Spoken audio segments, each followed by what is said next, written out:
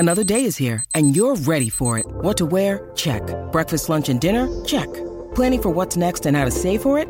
That's where Bank of America can help. For your financial to-dos, Bank of America has experts ready to help get you closer to your goals. Get started at one of our local financial centers or 24/7 in our mobile banking app. Find a location near you at bankofamerica.com/talktous. What would you like the power to do? Mobile banking requires downloading the app and is only available for select devices. Message and data rates may apply. Bank of America N.A., member FDIC.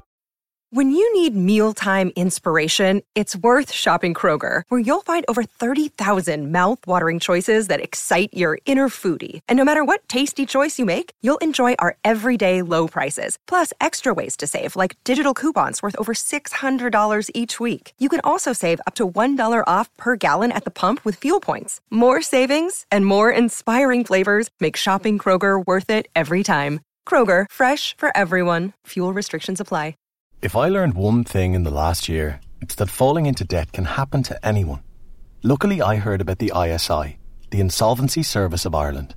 Their professional advisors can help you restructure or even write off your debt. The first thing they said to me was, every debt problem has a solution. I can still feel the relief. So if you're worried, visit their website backontrack.ie or free text Get Help to 50015. The ISI. Together, we'll get you back on track. Well, the Rugby Life interviews are coming thick and fast, listeners. I'm Lee, as you know. Josh is not here today. It's just me. You can get in touch with me at Blood and Mud if you want to. But who is here today, your guest in this episode, is Chris Corcoran. Hello, Chris. Hey, Lee. How's it going? Not too bad, mate. Not too bad. Thanks for agreeing to come on. Oh, my pleasure, mate. Thanks for inviting me on. I'm really looking forward to it. Good one. So we going to talk to you a bit about your life. Well, let's talk about you. You were born and raised in South Wales. Can I just say before we kick off? Yeah. How much fun it is to be talking about rugby with someone who sounds 87% like Brian Moore. Do I? I've never had that before. He's from Yorkshire, I'm from Lancashire. I could get really upset about that, but I'll take it for what it's intended. We're both northern. Oh, well, that was one of my questions, was whether you kind of grew up in the same neck of the woods, but that's a real massive we grew up in we grew up in the north, yeah. We're clearly all the same, but yeah, it's done the American Canadian thing. Oh God, I'm sorry. No, but I moved away from Lancashire when I was about 12, so my accent has tailed off a bit. So I do sound just kind of generically northern now, I suppose. So do you know that rivalry as well?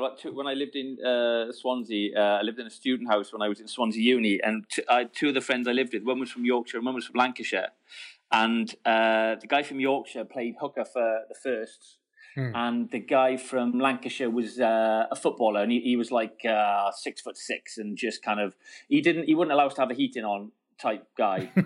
And so it was like, it's just bracing, and it'd be like -3, and there'd be like frost on the inside of the windows, and we'd sit and we'd watch telly, and apropos of nothing, like without referring to it, they would sit and just intermittently punch each other out of the rivalry. It's deep in the genes. You don't know why you want to do it, you just have to do it. Well, clearly, we would just sit there, so me and my other mate from Cardiff be like drinking tea and eating biscuits, and they'd just be there kind of like reliving the War of the Roses. Which we won, I'd just like to point out. So, so you were born and raised in South Wales, Chris. You managed to survive into adulthood and taught history at Barry Comprehensive School, and I read somewhere at a school in Hillingdon in West London. Yeah, that's right. I did. Yeah. I was a head of history there. Yeah, I know Hillingdon quite well because my mother-in-law taught in a school in Hillingdon.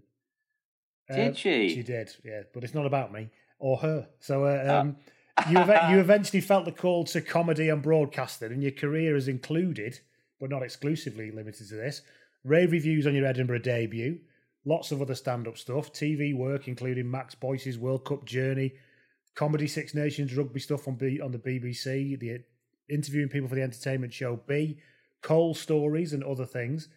You're now mostly found on Radio Wales, hosting your own show and helping out Rod Gilbert. Is that about the size of it now? Yeah, that's about the size of it. I haven't quite got my own show. That would be slightly disingenuous. I couldn't quite claim my own show. I thought you did some Saturday evening shows and stuff. Oh no, that is true. I did do my own show for a chunk of time. That is fair. I was just trying to be brutally honest and slightly modest. No, that's true. Yeah. God, you did you dug out some stuff from the past there. Yeah, that's it. That's true. Yeah, I'm currently kind of script writing. I'm sort of script writing at the moment, which is a bit of a varied bag. So yeah. So you're here to talk about rugby in your life and stuff like that, but yeah, I'd love to. This is being recorded the week after Wales's Grand Slam win. Oh yes. We were actually going to do this last week, weren't we? But I said, well, shall we wait? Yeah. And said so maybe because otherwise we'll be trying to make it. Although I did quite like the idea of doing, like that Netflix Bandersnatch thing. Have you seen What's that? It's a Black Mirror thing. It's Black Mirror. But it's a TV show based on, remember those books we used to get when we were kids where it said, if you want to go into room A, turn to page 27. Oh, yeah, It's a TV show on Netflix, which is based on that, called Bandersnatch. I'll be honest, it was quite possibly the most tedious thing I've ever watched. It never seemed to fucking end. But it had great reviews. Maybe it's just me, but yeah, it's because it's constantly going. Then you keep coming back to where you started. You're like, this has been going on for about 3 fucking hours now. But and I'm not even that interested. But but I did quite like the idea of we could have done a kind of Bandersnatch thing and go right now, Chris. Imagine that you've not won. If we recorded it last week, do the bit now about you being fed up. Oh no, you've won now. Be happy. And I could have given you options. We could have given options, yeah. We could have had a sort of an A record and a B record, but we didn't. So you're quite happy then, I imagine, after the weekend. Oh yeah, I mean, what a weekend! That the Wales result was phenomenal, and I didn't see that coming. I did think we were going to win because of Alan Wynne-Jones. Really, he'd sort of. I mean, he's obviously been on this leadership curve for some time, and I think the Lions last time out when he took over from Sam Warburton was a big step up, and then he's been Wales captain for a chunk of time. But it was kind of like everyone is in awe of Alan Wynne-Jones, but then all of a sudden he kind of stepped into the category of Martin Johnson, Richie McCaw, John Eales, and kind of transcended. He's become one for the ages, hasn't he? He really has. Not just one of the best players of the decade we've been watching. He's become one of the best players of any decade now. Yes, and that's happened sort of all of a sudden, if you see what I mean. Like he's suddenly reached that level. So going into the game, I was so confident that he was leading the team so well, and they've obviously got such a great culture. And then he's obviously playing so well with people like Justin Tipuric in defence, and their defensive system is so strong. I did think we were going to win. I did think it was going to be close-ish, and I thought Ireland might have got a bit of form back. But to see Wales just destroy them. And they did destroy them absolutely everywhere, yeah. Absolutely everywhere. As an outsider looking in, I live in Wales, but as an outsider looking in, it was from 5 minutes in, not really ever in doubt, really. It was weird, wasn't it? Because Ireland just couldn't put anything together at all. They couldn't. It was the most complete Welsh performance I think I've ever seen. And I was, I've seldom been that confident, as you say, within about, I don't know, 10 minutes or whatever, to think, hang on a minute, I can't see how Ireland get back into this. It was absolutely phenomenal. Tipped off by that lovely clip that's been going around Twitter of Jonathan Davis coming up to Alan Wynne-Jones at the end of the game, and it being clear from his reading his lips that he says, "Thank you, mate. I love you." And it's done the rounds. They hadn't even had a drink. Wales. Yeah, absolutely. Yeah, that's a proper 11 o'clock at night after the game job, in my experience. Yeah, well, quite. But I mean, I think that I fucking love playing with you, mate. I fucking love you. Yeah, I love you. But that's normally 5 hours hence of when it happened, isn't it? Yeah, I love you. It's my round. But it was truly fantastic. Yeah, and it really suggested that they have got something. They are peaking. They are peaking at the right time going into the World Cup. And it's really exciting because I think that they've got that balance now of really brilliant coaching team. The defence, Sean Edwards is clearly done an unbelievable job. So the coaching team is on its highest point. You got the captain is at the peak of his powers, and the team is playing for each other with that kind of love that they kind of got in the group for each other. And they've got a mixture of young players and experienced players. And it blows my mind to think that we're second in the world and that we shouldn't be shy of saying, do you know, I think Wales have got a really good chance to win the World Cup, because I think we do. Oh, now you fucked it. The only way is down.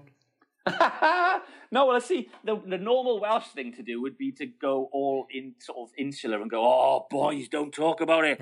Oh, God, if you say it out loud, you're going to jinx it. But, you know, bollocks. It's like having Josh back on, yeah. I really think that, and I think it's significant that Gatland has made a point of saying, yeah, well, I think we've got a good chance of winning this, that I think we're going to win it, because there comes a point where you just got to be confident in what you got. And I also think, though, that it falls at the right time in terms of the other teams in the world, because Australia and South Africa aren't what they were. And yeah, okay, they'll come back and they'll peak a bit for the World Cup, no doubt, but they're not the forces they were. Ireland seems to have just gone a little bit old, and maybe they're not quite the force they were. God only knows what's going on with England. One minute they look like they are. I mean, when they beat Ireland, I was texting my English mates going, that's it. That is a Grand Slam winning team. When you've got Tuolangi and Slade suddenly playing together, and they are playing so dominantly with all the strike runners that they've got, that is a World Cup winning team. And then to flip of a coin, play one way in one half and then another way in another half, like they did against Wales and then Scotland. And then for Eddie Jones to start blaming everybody else, including England's performance at the last World Cup, in which hardly any of the players are playing. I don't know what's going on with England. So, I mean, they've got the potential to win the World Cup, but they're all over the place. And so you've got that consistency with Wales that you just think, well, hang on a minute. New Zealand are clearly the team to beat, but are they not even quite what they were like last couple of times out? So there just feels like a real opportunity. Yeah, it does. Yeah, I remember going into 2003, having watched England for those past 5 years, up to that, and thinking, I remember I was playing rugby in Cardiff at the time, and I remember somebody saying to me, do you think you're going to win it? And I said, I think I'm going to predict confidently we're going to get to the final. Yeah. And then a one-off game, you never know. But what I can say is that we've got enough, and we should have enough to get through everything to get to the final. And I think maybe that's how Wales should be looking at it. I don't know. I think so. And there was a similar momentum, wasn't there? Because like England had gone down and they'd beaten New Zealand and they'd beaten We'd beaten Australia. Everybody home and away in the 2 years leading up to it, yeah. Yeah, and so you've gone into it going, okay, well, we're really good. You know, we're really good and we should win and this. And you won the Grand Slam, of course. And you won the Grand Slam. Finally. And in a funny way, it was their... they almost butchered it. I mean, England were... I was so confident that England were going to win that the final, I remember watching it with... I was at comedian Greg Davis's house, and we were watching it in the lounge, and for the last 10 minutes of the 2003 World Cup final, I watched it from the doorway of the lounge for no other reason other than I could only fix one eye on the TV. The other eye I had sort of squeezed past the doorway because I couldn't bear the idea that the Aussies were going to come back into it and they were going to win it, because I really wanted England to win. Because Did you really? Yeah. Oh, God, yeah, because it was a Northern Hemisphere. It was a Northern Hemisphere result, and they deserved it, and they were the best team. And when it's kind of credit where it's due for me that, I love seeing Wales beating England. It really is probably the only game that really, really gets me up, because it's England, and that's fantastic fun. But that when you've cheered for Delalio and Martin Johnson and Matt Dawson playing for the Lions, and then they go and they face the Aussies in the World Cup final for the first time a Northern Hemisphere side's got a chance of winning it, for me, it's like you've got to back England there, and it was brilliant to see them win. Yeah, it was and it's been absolutely probably mostly shit ever since, which is nice. Yeah. Yeah, well, how do you explain? I mean, I'm fascinated with what you think's going on. Just quickly with right Eddie. now or since 2003. Yeah, right now. I think there is you mentioned Alan Wynne-Jones and the leadership that he provides. I think that plus you got quite a strong core of experienced Lions with Wales. I think there's a leadership problem with England in that. Right. What Eddie Jones said, and he was wrong, but if you look at it, we've got the same leadership group that we had in 2015. Right. We've got Farrell, we've got Launchbury, we've got Ben Youngs. You know, they're the ones who should be the kind of leadership group. Itoje wasn't playing. He's quite a natural leader. Yeah. And I do think there is something about that group that doesn't do whatever Alan Wynne-Jones does. Right. So there's that makes sense. And then I think then there's a wider squad experience issue. I remember going into the last World Cup, I remember thinking the players that we've got have got enough caps are not good enough. And the ones that we don't have that are good enough haven't got enough caps. Aren't experienced enough. That's really interesting. And I think as you go into this World Cup, I worry that the leadership group that now do have enough caps, or should have, are still not quite doing it. And I think that the longer Hartley's away, the more valuable he seems. And it starts to explain why he was selected in the face of people who were playing better, in lots of people's opinions. That makes total sense. Absolutely makes total sense. Because you would have picked what's his name, Thingy Bob, who plays hooker at the moment, Jamie George. Yeah, you'd have picked Jamie George, off the back of the Lions and all that. You go, well, he's got to play. He's miles better than Hartley. But it is that role. It is that role that they bring of captaincy that clearly Hartley is really good at. When he's not poking people in the eye, biting people, setting fire to things on the pitch. Driving Land Rovers through the car park over other people's cars. All that stuff. All that kind of Leaving that aside, great leader, great guy. Yeah. But he's clearly that role. He mobilises everybody. Wow, that's really interesting. So we'll see. I don't know, but obviously, I said this on the pod last week. I'll just say again quickly because the same people have listened to this probably. But I still think there's more positives coming out of this year's tournament than the entirety of last year for England. There's issues there, but we've shown enough to build on. I think we can just. The thing with Scotland, we lost it with Scotland. I don't think it's because we got a fragility thing. It's because we started taking the piss too early. Yeah, we got into a very comfortable position where we thought that Henry Slade pass at the back of the hand after half an hour was a bit. That's not a good sign. It's a good sign in a way that he's a very good player, but it's not a good sign in that you're starting to think that these are giving up now. And you're going to grind him into the day. It didn't quite happen. So I think, and the thing is, you always learn. You can do nothing but learn from this. So you hope that they'll be learning something. Right then. Yeah, you do, because they are world class potentially, the players. Yes, it's interesting. I think if everyone can start playing well, it should be a good World Cup. But so talking about you then, Chris. Yeah, I said you were born in South Wales. Let's get more specific then. Whereabouts in South Wales were you born and raised? Well, I wasn't. I was born in Bristol. Oh, sorry. Right. No, that's okay. It's something that my granddad used to wind me up about because he was English. He used to wind me up about until he died. For all my life, because I grew up do you need to get that? No. Okay. I grew up very, very passionate Welshman. Yeah. So I was born accidentally on the wrong side of the bridge as a result of my dad's job, because my mum and dad are Welsh. And then Corcoran's an Irish name, though, isn't it? And Corcoran's an Irish name, yeah. So my dad's side's kind of Irish, goes back sort of great it was great grandparents is kind of the Irish thing.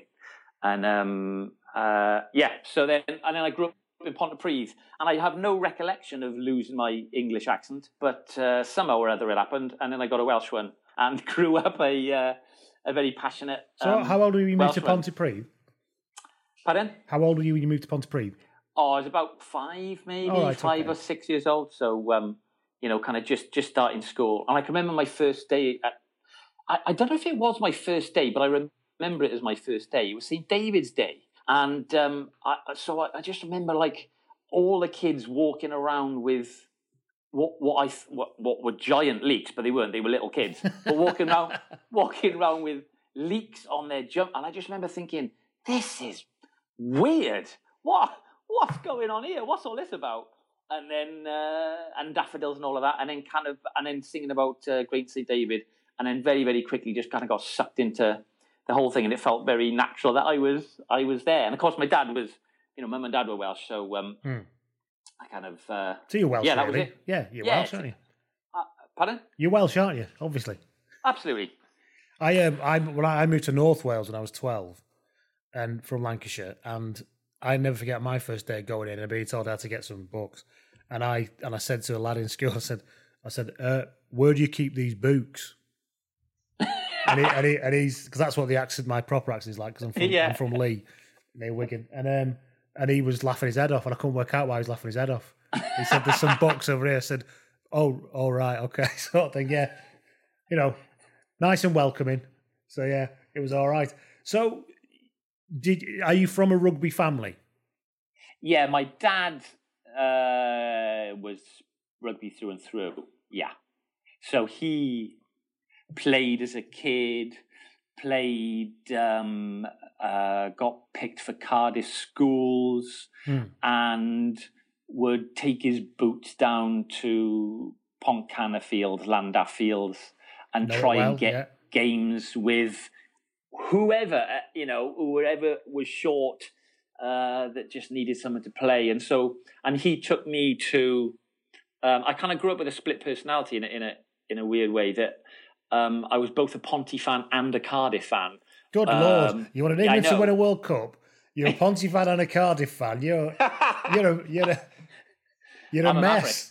Lee, when it comes to rugby, I'm a maverick. So yeah, because my dad was Cardiff, so my dad was Cardiff through and through. So he would take me to the Cardiff games, and that's what I fell in love with watching rugby. And I grew up in Pontypridd and played for Ponty under 15, so Ponty schools. And so that I just remember the moment because at the time the jerseys were the same jerseys that the men's team wore. Did they have "Buy as you view" written on the front? Or was that no? We weren't sponsored. I imagined that we have some sort of TV rentals sponsorship on there. I knew nothing about what "Buy as you view" was at the time, and then you look back now, and it was the most disgraceful scheme ever created by anybody. We had to put money in the side of your telly to watch it, and he ended up paying like $9,000 for a fucking 14-inch portable. Is that what it was? Yeah, you put money like a fruit machine. Literally "Buy as you view." Yeah. Well, you can't. It was basically like the Bright House for the analog age, Oh, wow. I never quite realised that, because everyone rented their tellies in the valleys in the 80s. Oh, everyone rented their tellies full stop on your washing machine. What was that all about? Yeah. But I didn't realise you put money into it. Yeah, it was literally... Oh, wow. Well, they didn't have that on the front, but I do remember kind of just pulling that jersey on and feeling quite emotional, because I was super proud to have played Ponty schools at under 15, so I was a proper kid, but it really felt like something. You're quite decent though, because there's quite a lot of school kids playing rugby in Pontypridd, isn't there?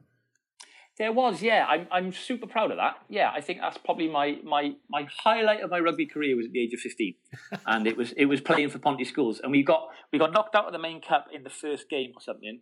And then we went on and won the Shield, and playing at the Brewery Field was amazing. Beating Bridgend, marking someone who I remember was about 6 inches taller than me, because I was playing in the second row at the time, and then still sort of like holding my own. It was great. It was just fantastic. I loved it. So I had a real split personality when it came to the rugby, both kind of like Ponty and Cardiff. But my dad used to take me to watch that amazing Cardiff team in the 80s that had Terry Holmes and Gareth Davis. And then my all-time rugby hero, Mark Ring, who was a magician. Oh, he's a ridiculous player. He's quite mad now, but he's he's a proper character. That's for sure. He's very entertaining on Twitter. Yeah, he came up with some brilliant rule changes last week that he thought should fly. Did he? What were they? I'm trying to remember now. You're not allowed to do an end over end kick. You can only do a spiral kick, and you get it's like a penalty if you don't do a spiral kick. Oh, I like that, because he says people should be thinking outside the box to make the game more impressive. Yeah. Something about off the back of a line out forwards aren't allowed to take a drive. Right. It was all like stuff to try and get the game more free flowing. But if you just applied even one like molecule of sense to how it's reffed in a real time scenario, it all just starts to fall away. But but bless him, yeah. But he really was a genius, and it's just the way he used to throw dummies, and because I kind of grew up with the sort of handling potential of a number 10, and the athletic pace of a sofa. I mean, I was not. So I ended up trying to play in the back row as much as I possibly could, because I was trying to masquerade as a back, but I just did not have any pace. The only thing that changed in me when I tried to sprint was that my head pushed forward. Do you know what I mean? I had no gas at all. Yeah, I played wing or centre in rugby league when I played. I played that to start with, and I played that at uni. And I was exactly the same, an absolutely shocking and diabolical lack of pace, almost comedy level. So when I started playing rugby union, I actually went into blindside because I can do this job. Yeah, there you go. And so we had a bit more kind of like a bit more longevity. But it was so frustrating because I didn't have any power either. I was kind of like the anti-athlete. I was a real wannabe. When like 14, 15, I was okay because I was really, really fit because I'd been a swimmer. Right. Like a competitive swimmer at the kind of club level. But that meant that I was unbelievably fit. And I was strong enough for that age group. But then as I became an adult, it became abundantly clear that I didn't have the pace or the power to cope with this game, but yet had the vision and the skills of maverick rugby player, my hero, Mark Ring. And so I was kind of like everyone's, I suppose, well, thinking about it, I don't know where I used to contribute on the pitch. Because it's a very niche role, yeah. It's a very niche role, yeah, and one that must have only infuriated my teammates. Could have been. I'm sure you could have been one of those number 10s that never runs. Just an old school pivot, you know. Well, Gareth Rees from Canada was my hero. I thought I could do that. He just standing there. Look, I've told this story before. I saw him play against Cardiff when I first moved to Cardiff in 1998, and he was properly the fattest thing I've ever seen. He looked about 6 months pregnant, and he just didn't run at all. And I thought, fucking fair play to you, Gareth. Exactly, yeah. Or that Jan Molby type role where you just sort of stand in the middle. Yeah, I was going to say Andy Good, but he's quick. So I mean, I just didn't have Andy any Good pace. Wasn't quick. Alex Good's pretty nippy. Andy Good. No, wasn't. Andy Good looked like he should be really slow, but when he bothered, he had a real turn of pace, didn't he? Ooh, he did. He was maybe compared to you and me, Chris. Maybe that's what we're doing. Oh, that reflects so badly on Andy Good. That really does him a disservice. I don't think there's anything that can reflect badly on Andy Good the way he carries himself for the minute. But there you go. So you grew up, you played for Ponty Schools. Did you continue playing for clubs up into your adult years when you were teaching and stuff? Yes, I went and played for Lanharan Youth. Mm-hmm. That was a lesson in survival. Because they were maniacs, and I was a terrible, terrible fighter. I would do everything to avoid it. Like if a fight broke out, which not only did it's it every amazing game, how much your rugby career sounds like mine. So yeah, I'm not interested in that. No, I'll tackle if you want, but I'm not interested in that. That's right. Yeah, I mean, it's just pointless me getting involved, guys, because I'm not gonna help this situation, you know. So I will only help if you hit people with me, as like a club. I could be useful to you. That's right. Or I could stand around like Rees Mogg's attitude to the working classes, kind of pointing and directing people to fight each other, and then just sort of stand back and pass comments. I mean, I'd have been good at that, but I was terrible. So I would do everything I can to avoid, and that was fantastic. I had a fabulous season. I really enjoyed that, playing for Lanharan Youth. That was great fun. And then adult rugby, I played for. I went to university there and played for like Swansea University seconds, and that was fun.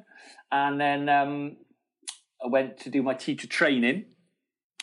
Went and did my teacher training in, and I was living in Bognor Regis. So I made my debut for Bognor Regis Fifths, which was a really fun. Actually, that's a good story as an example of why I wasn't really built for rugby. Actually, because we were playing Bognor Regis Fifths, and I was fairly fit, and I was playing number 8, and I was sort of running around thinking I was, Scott Cornell or Delalio, kind of like bumping some people off and scoring the odd try, all in this first game, and then. And I can't remember who we were playing, something like Hazelmere or Hazelmere Fourth or something like that, right? Big glamour tie, whatever it was, yeah. It was a huge game. Yeah, huge game. And there was this little balding ginger guy playing flanker who must have been 5'6" and about 13 stone. And I was leaping around enjoying myself, having a smashing game. It was summer, sun was out. And I ran at this guy, and I was like, it was a brick wall. I ran into a brick wall. I thought, oh, hang on a minute, that's a bit random.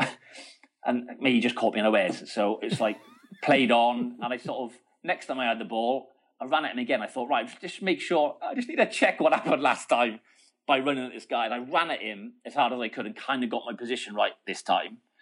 Bang, brick wall. And I thought, okay, there's something going on here. This is a bit random, because compared to the rest of the people who were playing for their team, this didn't make sense. And he was kind of old as well. Like, he was this really kind of gravelly old guy. Anyway, I think perhaps I ran into him once more during the game, and he was like hitting a brick wall. And afterwards in the bar, I was chatting to one of their players. Oh, I wish I could remember. I wish he gave me a name, and I can't remember the name, but he did say it. And I told him this story. I said, this happened. And he went, oh yeah, well, he used to play for Bath. And whoever it was had us, like 20 years earlier had played for Bath. And this guy was made of granite. He was made of something that I wasn't made of. I was not made of the same stuff. So my adult rugby was made up of just like avoiding fighting, trying not to run into old guys that had played at a higher level that were made of absolute stone, and all the time trying to sort of throw a dummy and do something mercurial. And then I played for Llantrabadra then as well. So my home village, which is Neil Jenkins's village. So we played for Llantrabadra sort of men's, and really enjoyed that as well. That was fab. That was my rugby career. Acast recommends podcasts we love. Changemakers is a new podcast series with me, Claire McKenna, talking to people who stand up, speak out, or challenge us to think a little differently. It's about the greater good, families and children respecting their own individuality. In the next couple of years, I hope I never have to have conversations about racism ever again. I just want to get to the stage where, people are just people. Nobody's pooling the resources together and actually being able to show how much of an impact it will make when people do come together. Changemakers with Claire McKenna. Search for it now wherever you get your podcasts. Acast is home to the world's best podcasts, including the David McWilliams podcast, I'm Grandmam, and the one you're listening to right now.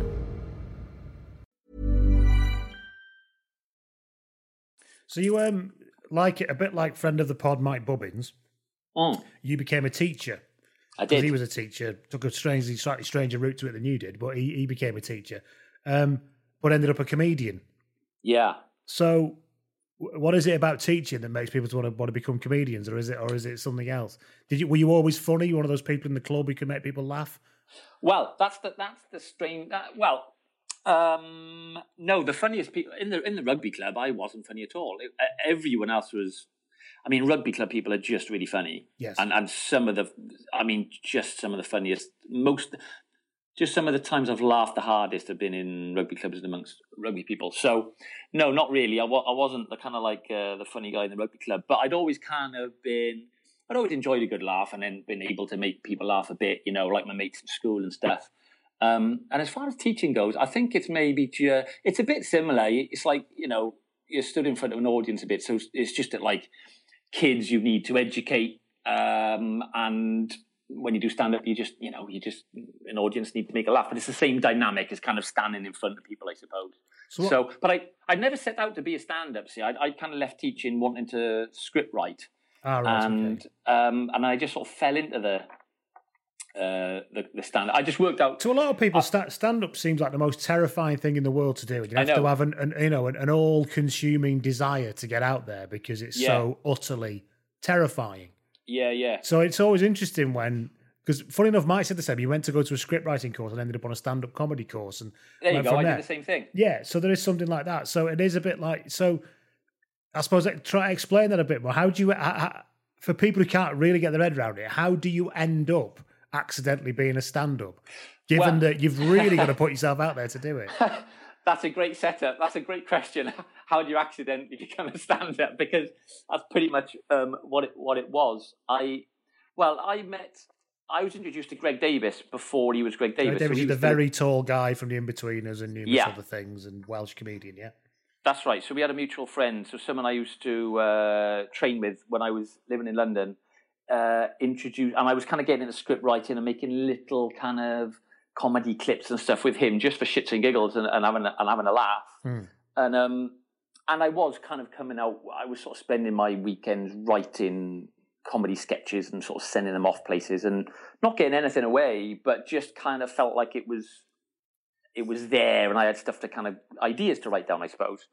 And then he introduced me. We were in the Clapham Grand, and I said, I got one of my mates is over there. He's just done stand-up course, and he'd gone, and it was Greg Davis, and they'd gone to college together. So we just had a chat about it, and he said, "You've got to do this course I've just done." He said, because the thing about the stand-up is it's the thing that goes the fastest, so you can kind of get out there into the comedy world, if you like, and go and meet people. Whereas writing, no one knows who the hell you are, and no one gives a shit. If you haven't written anything, or they don't know who you are, then no one really takes stuff unless, if you're Ronnie Barker and you're a genius, fair enough, it'll probably stand on its own. Yes.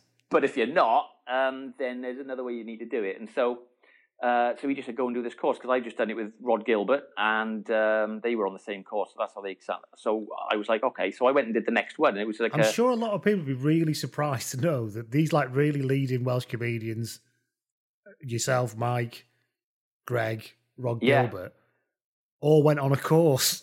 Yeah, because I think a lot of people must think you have to be like Lenny Bruce and tortured and desperate and kind of then find yourself out there. Whereas it's interesting, isn't it? It's interesting that people took a sort of adult, was it further education college route to it, I mean, don't get me wrong, Lee, there wasn't a PowerPoint, right? I mean, we didn't sit around in a lecture theatre, right, being taught how to do it. It wasn't like that sort of course, right? And it wasn't an exam. It was like a, it was done by a guy called Logan Murray, who was one of the first like paid stand-ups from the 80s, really. And it was all kind of improv and kind of performance stuff. But yeah, so Greg did it, Rod Gilbert did it, Marek Larwood did it, Tom Wrigglesworth did it. They're all, people who really came through, and it was just, all it did really was it gave you the confidence to go and stand on stage and not make a load of schoolboy errors. But it didn't make you funny, if you like, or it didn't give you the confidence to do it, or it didn't, do you know what I mean? So you have to sort of feel like, one of the best bits of advice Logan said was, he said, if you can feel like you can probably do it, then you probably can, because most people can't. And I think that's a really good bit of advice for anything, really, that if you think, maybe I could have a go at that. I mean, sometimes you can be overconfident and then go and do something and bugger it up. But if there's something in you that thinks, I could have a crack at that, then you sort of probably could. There's something going on that you think. That's why there's about 9 billion podcasts created a day, you see. Yes. Because there's loads of people go, I think I could have a crack at that. I could have a go at that. Yeah. How could it be? Me and 3 mates having a chat, sort of thing, yeah. So you ended up, was stand-up where you got your hook into the writing then? Because obviously I mentioned at the top that you had this very well-received Edinburgh debut. Now, I know it's a rugby podcast, but I think people will be interested to know this. How does Edinburgh work? You have to pay for a venue, don't you? It costs you money to do it. Is that right? Yeah, it does. Yeah. You go into debt. I mean, you just sort of take a punt and go into debt. I mean, I was working with an agent quite early that kind of booked it, who had kind of bigger acts. So I was just sort of like tiny small fry that was going up. But because they booked other acts, then they can book you a room, and so that's how I sort of got my first room to go and do Edinburgh. Yeah, but yeah, it's really expensive and exhausting and relentless. And unless you do it the right way, it can really sort of knock you for six. It's hard going. It's hard going. So you really figure out if you want to do it after you've done that, I guess. I think so. Yeah, I think yes, I mean, doing 30 nights. Basically, if you do 30 nights and you've got a brilliant show, then it's the best thing in the world. And if you've got 30 nights and you've got an 80% show, it's just torture. It's hard work. And so that first one I did was, I mean, I was totally making it up as I was going along. There's lots of interaction. I shouldn't have gone. I wasn't prepared to go, but I kind of got away with it, and it was, it went okay. And then I took I did a tour of Wales of a stand-up show that went really well. And then I took a version of that to Edinburgh that following year. And then I hadn't quite worked it around to be universal enough. It was a little bit too... It was a very Welsh audience-centric. It was very Welsh audience-centric, yeah. And so that was... I mean, it was okay, but that was hard work. That was, Whereas when I went up with Ellis James and Vern Griffiths and did our committee meeting show, which was the last time I went to Edinburgh, that was a total joy because you were doing it with other people apart from anything else, and that made a difference. And the show was good, which then takes the pressure off. And we were doing it at 1 p.m, which was amazing because people aren't slammed and you're not exhausted, and it gave me time to go to the gym. It was just like, and also to cope with the nerves as well, because if you've got to this is why I stopped doing stand-up. A lot of the reason was because the nerves associated with performing, I thought I used to be quite good at handling nerves, but looking back, I don't think, I did it, so I didn't capitulate, but dealing with the process of having nerves, looking back, I found it really, really hard. And going into performances in the evening, most of the time when you're doing the comedy clubs in the UK, you're like the Glee Club in Birmingham or the Glee Club in Cardiff or the Banana Cabaret in London. These were fantastic stand-up venues, brilliantly run clubs, and you'd have a wonderful time because stand-up, when it's going well, is intoxicating. It is fantastic. But so most of the time you would have a good gig, and then off the back of the gig, you would feel relief, and then maybe rather than feeling high, you get relief. It's like, because you've done the job as good as you should have. And then the relief lasts for a couple of hours, and then you go and eat something unhealthy, and then you get to bed about, midnight or something, at past 12. And then for me, the nerves would start then going into the evening the following day. And because it's like your job of work is in the evening, you've got all day to cope with going into... To mither about it. To mither yourself about it. Use a normal word. Yeah, absolutely. So that's... So when did you stop doing stand-up then? It's 2019 now, obviously. So when you're not doing it at all anymore?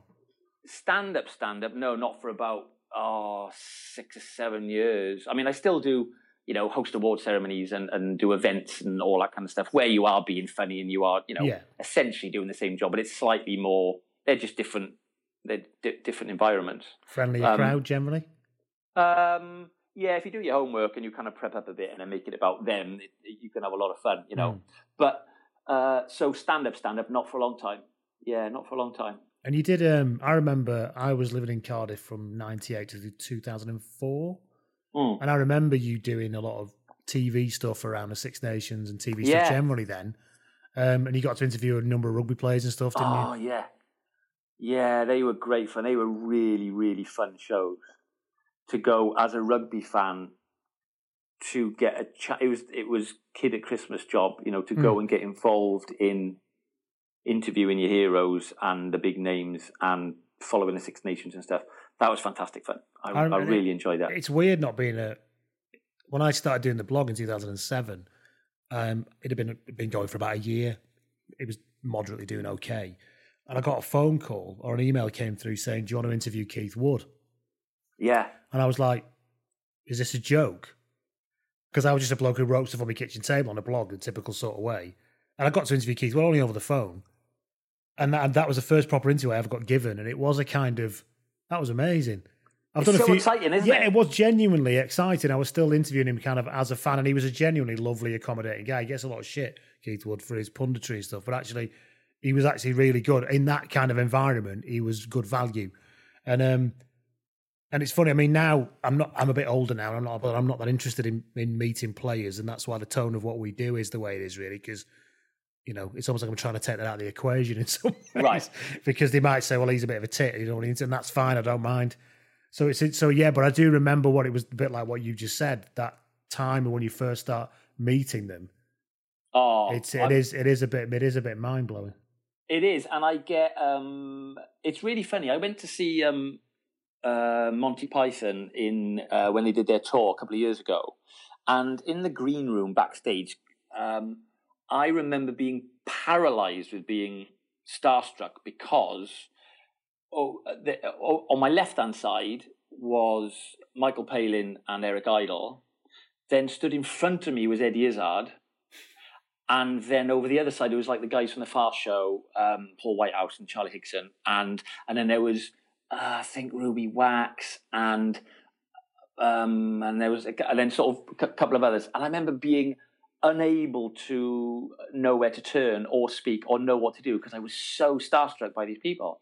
And the really funny thing was that I was told that Charlie Higson and Paul White, I think it was those two. It might not have been, but the people who were kind of like famous to us were starstruck by the Pythons.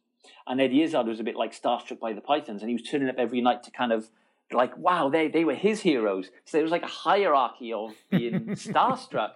It was like Inception of heroes. 3 levels. Yes, that's exactly, yeah. Everyone had that little twirly thing on the table just to kind of make sure that it was in reality. But I felt the same with rugby players because I was massively starstruck by rugby players. So to go and have the opportunity to meet people and then interview them was just amazing.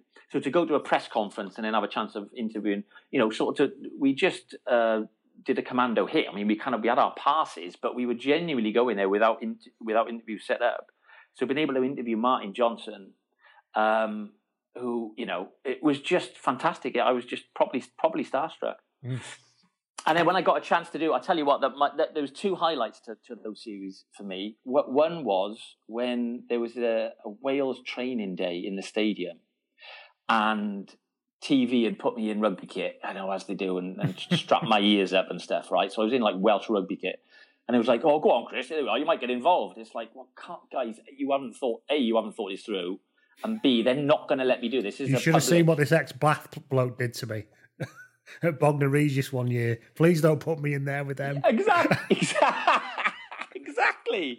If there was any danger of that, I'd probably have told them that story. But so they said, well, look, we'll get you to do a line out.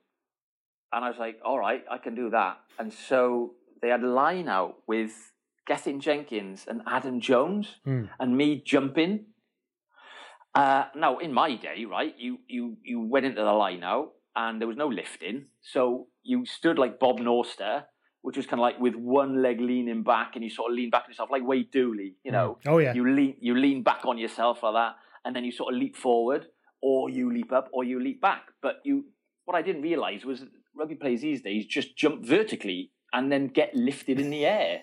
So the first time I did it, I jumped. I kicked Adam Jones in the bollocks, which was and he was a total gent. He didn't even ref it. It's just as I landed, he said, "Listen, just jump straight up. We'll just lift you up. Be fine." So I was like, "Okay, fine." So and they'd strapped my legs and everything. They hadn't taken much bandage. It was like wrapping a chicken. But they so they threw the line out and they lifted me like they would lift a normal player, and I shit my pants because now I'm 6'2", and so they lift, and they're about 6 foot each, and then they're lifting me above them, above their head, so their arms another 2 foot, so 6, 8. So I was about 12 or 13 feet in the air by the time I'm catching the ball, and I had vertigo. It was terrifying. And you have to remain completely straight and locked in position, otherwise Absolutely. It all fucking falls apart. Yes, or you end up kicking one of the greatest props of all time in the bollocks. Yeah, it's an underrated athletic skill, jumping in a line out. Oh God! People accept it because it just happens and you get lifted, but it's really there's something quite balletic about it, actually. Oh, Lee, and when you think about how big these guys are and how high in the air they are, and that ground is that doesn't get any softer. They are so high in the air. Anyway, so they chucked one up and I caught it, and it was like, this is unbelievable. This is the greatest thing. And I landed, and then they did another one, and then they did right. We'll do one, and they had a little word with each other. I'm sure that I might be making this up, but I remember it as this. before the last one, they had a little word with each other. And I thought, okay, this is, they're obviously impressed with my athleticism. Maybe there's a chance that, they need to get me into the squad. And this time the ball came in, they threw me up in the air and they let go of me at the top. Oof. For about so they just so they threw me up in the air. So I came out of their hands. What, like a toddler? Like a toddler. So I must have been about, I don't know, I must have been out of their hands for about 0.4 of a second. And I'd gone about 2 inches higher. But I was absolutely petrified. It was terrifying. And I made an involuntary noise. I kind of was like, "Whoa!" And then they caught me. They obviously caught me straight away and brought me back down and then sort of patted me on the head and was just like, yeah, you're not built for this. You're not built for this, are you? But they were such good sports. They were so brilliant. It was, and I'll never forget that. It was just an unbelievable moment. And then on the same day, Rob Howley taught me how to pass a rugby ball. And that was immense. It was like, oh my God, Rob Howley has literally shown me how to pass a rugby ball. It was just so cool. And I'm getting paid for this. And I'm getting paid for this, yeah. The tip was to point, once you pick the ball up, you spin pass it. And of course, because of my mercurial markering passing skills, I was pretty much there as it was, Lee, to be honest. Well, yeah. But then the key that I'd never realised, which was, he said, as you release the ball, you point to where you want it to go. And it was such a brilliant tip because from that point on, it really makes a difference if you put, because it's really accurate. It blew my mind. And then what was really funny was I ran off the pitch then, bearing in mind I look like, a sort of a potato on a pair of spaghetti legs. Like I just don't look, I guess I would have looked like a 1980s second row, right? But these days, I didn't look like I should have been out on the pitch. All the wrong form, yeah. Yeah. And there was public, so there had all loads of kids in watching and stuff, and there were kids trying to get my autograph because I was in Welsh kit, and I was going, no, you don't understand, you don't want my autograph, and they were going, sign it, oi boys, sign it, and I was going, oh no, and to my shame, I think I signed one out of. I was stood next to Jamie Roberts signing autographs, There'll be loads of people who do their autograph book going, I don't know, who is this guy who played for Wales? I don't remember him at all. And they're looking it up on the internet for hours at a time. However, though, you said about being called into the squad, but a little known fact about you, perhaps, is that you have actually played rugby for Wales, haven't you? Oh, played touch. Yeah, yes. So that's what I'm saying, yeah. So how does that come about then? Oh, well, that was... just having played for years in Cardiff High School Old Boys back in the early 2000s, late 90s maybe even. We both played we worked out we both played for the same rugby club. Yes, but that's we think Cardiff it was at Old slightly Boys. different times, I think we must have just missed each other because there's no way I wouldn't have remembered you. So no, you'd have remembered the slow fat guy with the I remembered legs. The potato on chicken legs, yeah. Yeah. And your handling skills sound like they're impossible to forget. So throwing dummies like Mark Ray, you'd have gone, who the hell is that guy? How's he playing in the twos? What the fuck's going on? Yeah, so yeah, he should be carrying the sponges. So go on, so we both high school Old Boys, yeah. Yeah, and so the game just sort of became more and more formal, really. So we've been part of the journey of it becoming a genuine international sport. Well, it was always a genuine international sport. It used to be a big... Cardiff High School Old Boys were the first people to hold a big summer touch event, weren't they? At exactly. The club and stuff, yeah. Yeah, so we played in all of that, and then it just got bigger and bigger, and then we kind of learnt about it more and more, and it was... And then realised that you can go and play in World Cups. So went to Japan. Did you play for the Kiwi Dragons? They were always an amazing touch team.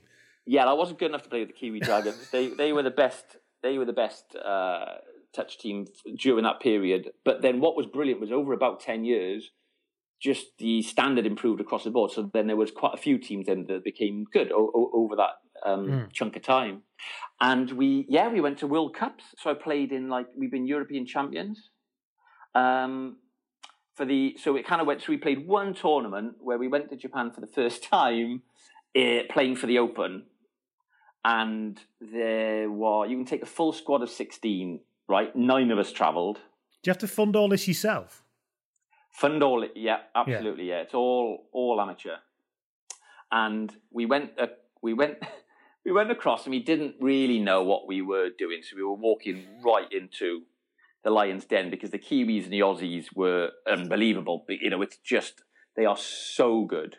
And we got there, quick story. So we got there and they had all sorts of, they had like coaches and physios and tents and proper size legs, all kinds of stuff like. Yeah, exactly. And sunscreen and I don't know. And they there was 9 of us that had travelled, and the longest conversation that we'd had about kit was whether we should have dragons on our socks. Do you know what I mean? It was like the level of preparation was fairly limited. But the brilliant thing was that we got to face a hacker. All right. So we and it was amazing because we played. So it came. The New Zealand team had been doing a hacker before every game, so we were like, "Oh my god, boys, we're going to face a hacker. This is going to be unbelievable." And my captain, who's one of my best mates, called Julian Davis, who's from Kenfig Hill. He said he was like, "Oh, boys, we got it. This is unbelievable. I can't believe it." He's, you know, when he talks quickly, like, "Oh, boys, oh, boys, we're going to face a hacker. Oh my god, unbelievable! It's fantastic." You know, these sort of guys that sound like they got a lot to say, and then you listen to them, and then it turns out they haven't actually got very much to say, but they like full of energy. You know, like, "Oh my god, really enthusiastic." And he was a fantastic touch player. So anyway, he in particular, but we are all really looking forward to facing this hacker. But then it came to our turn to play the Kiwis, and they just lined up as if to start the game, not to do a hacker. So we were the first ones that they weren't going to do the hacker in front of, right? So we ran on the pitch and we were lined up in front of them.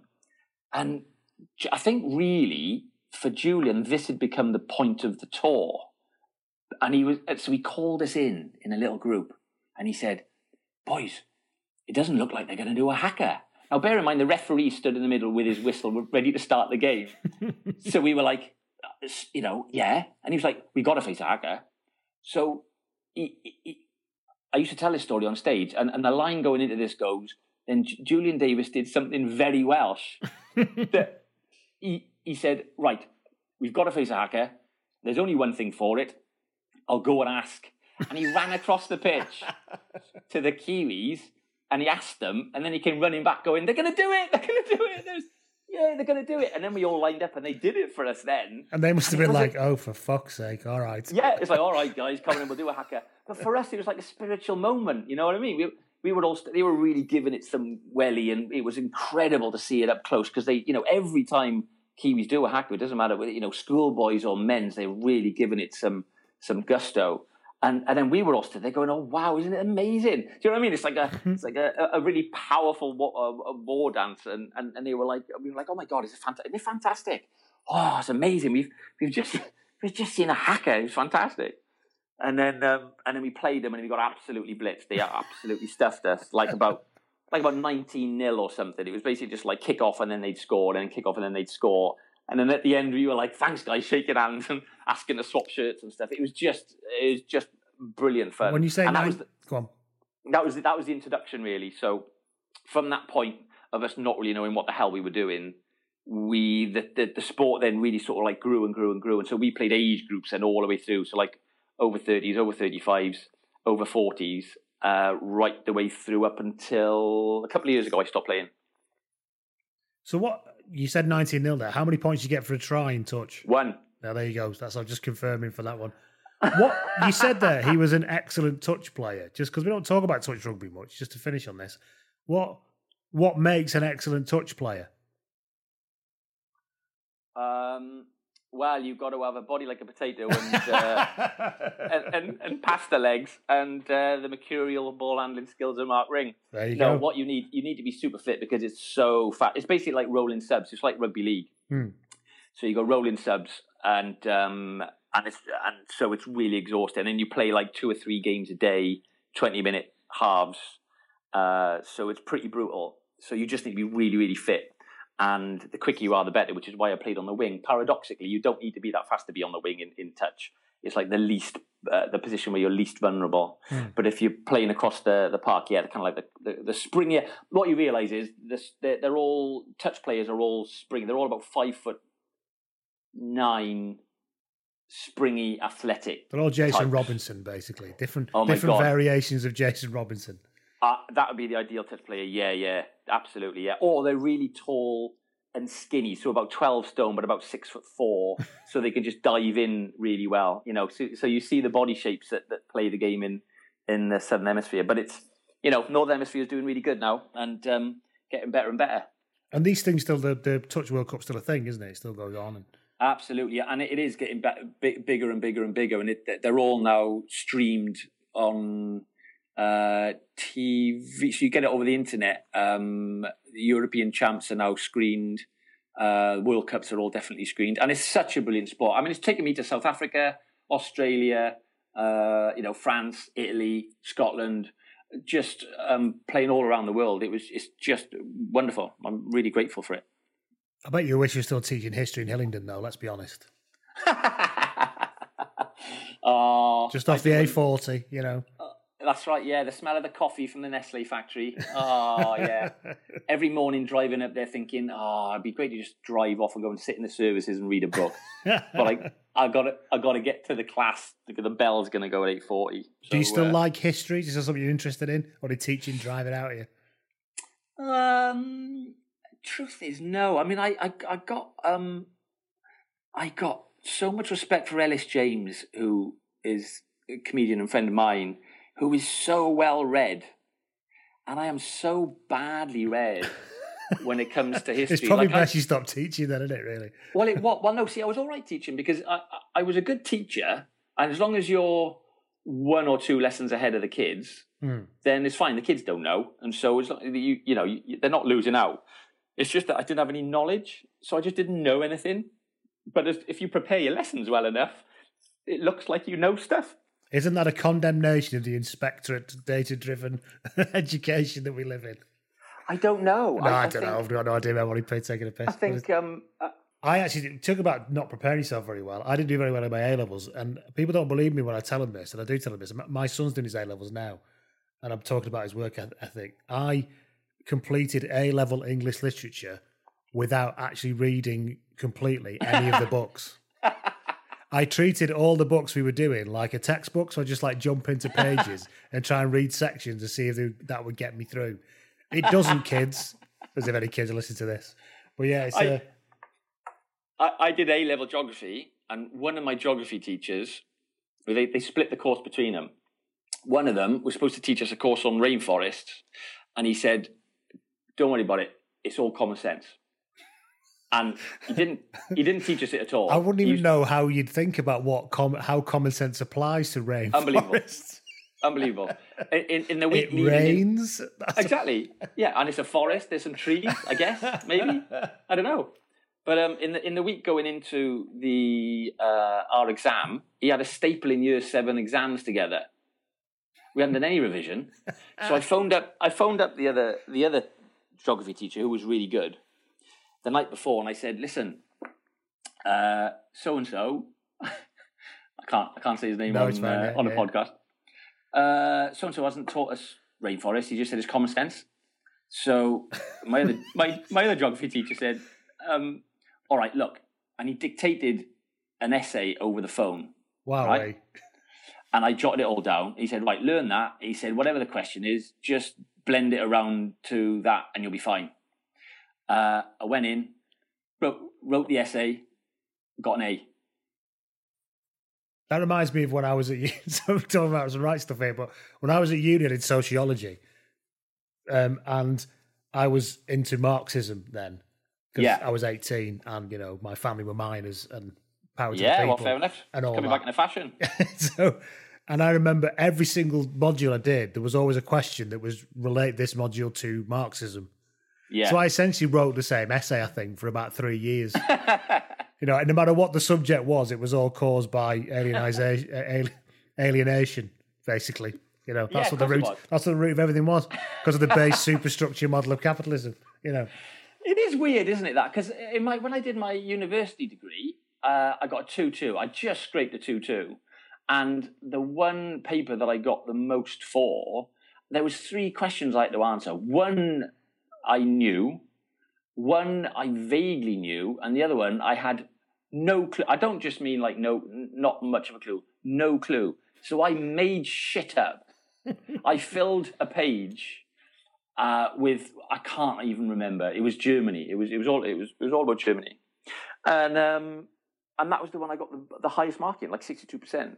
And the others that I'd revised and learnt, I got like low 2.2. So in the end, like scraped a 2.2. That's just bizarre, isn't it? It is.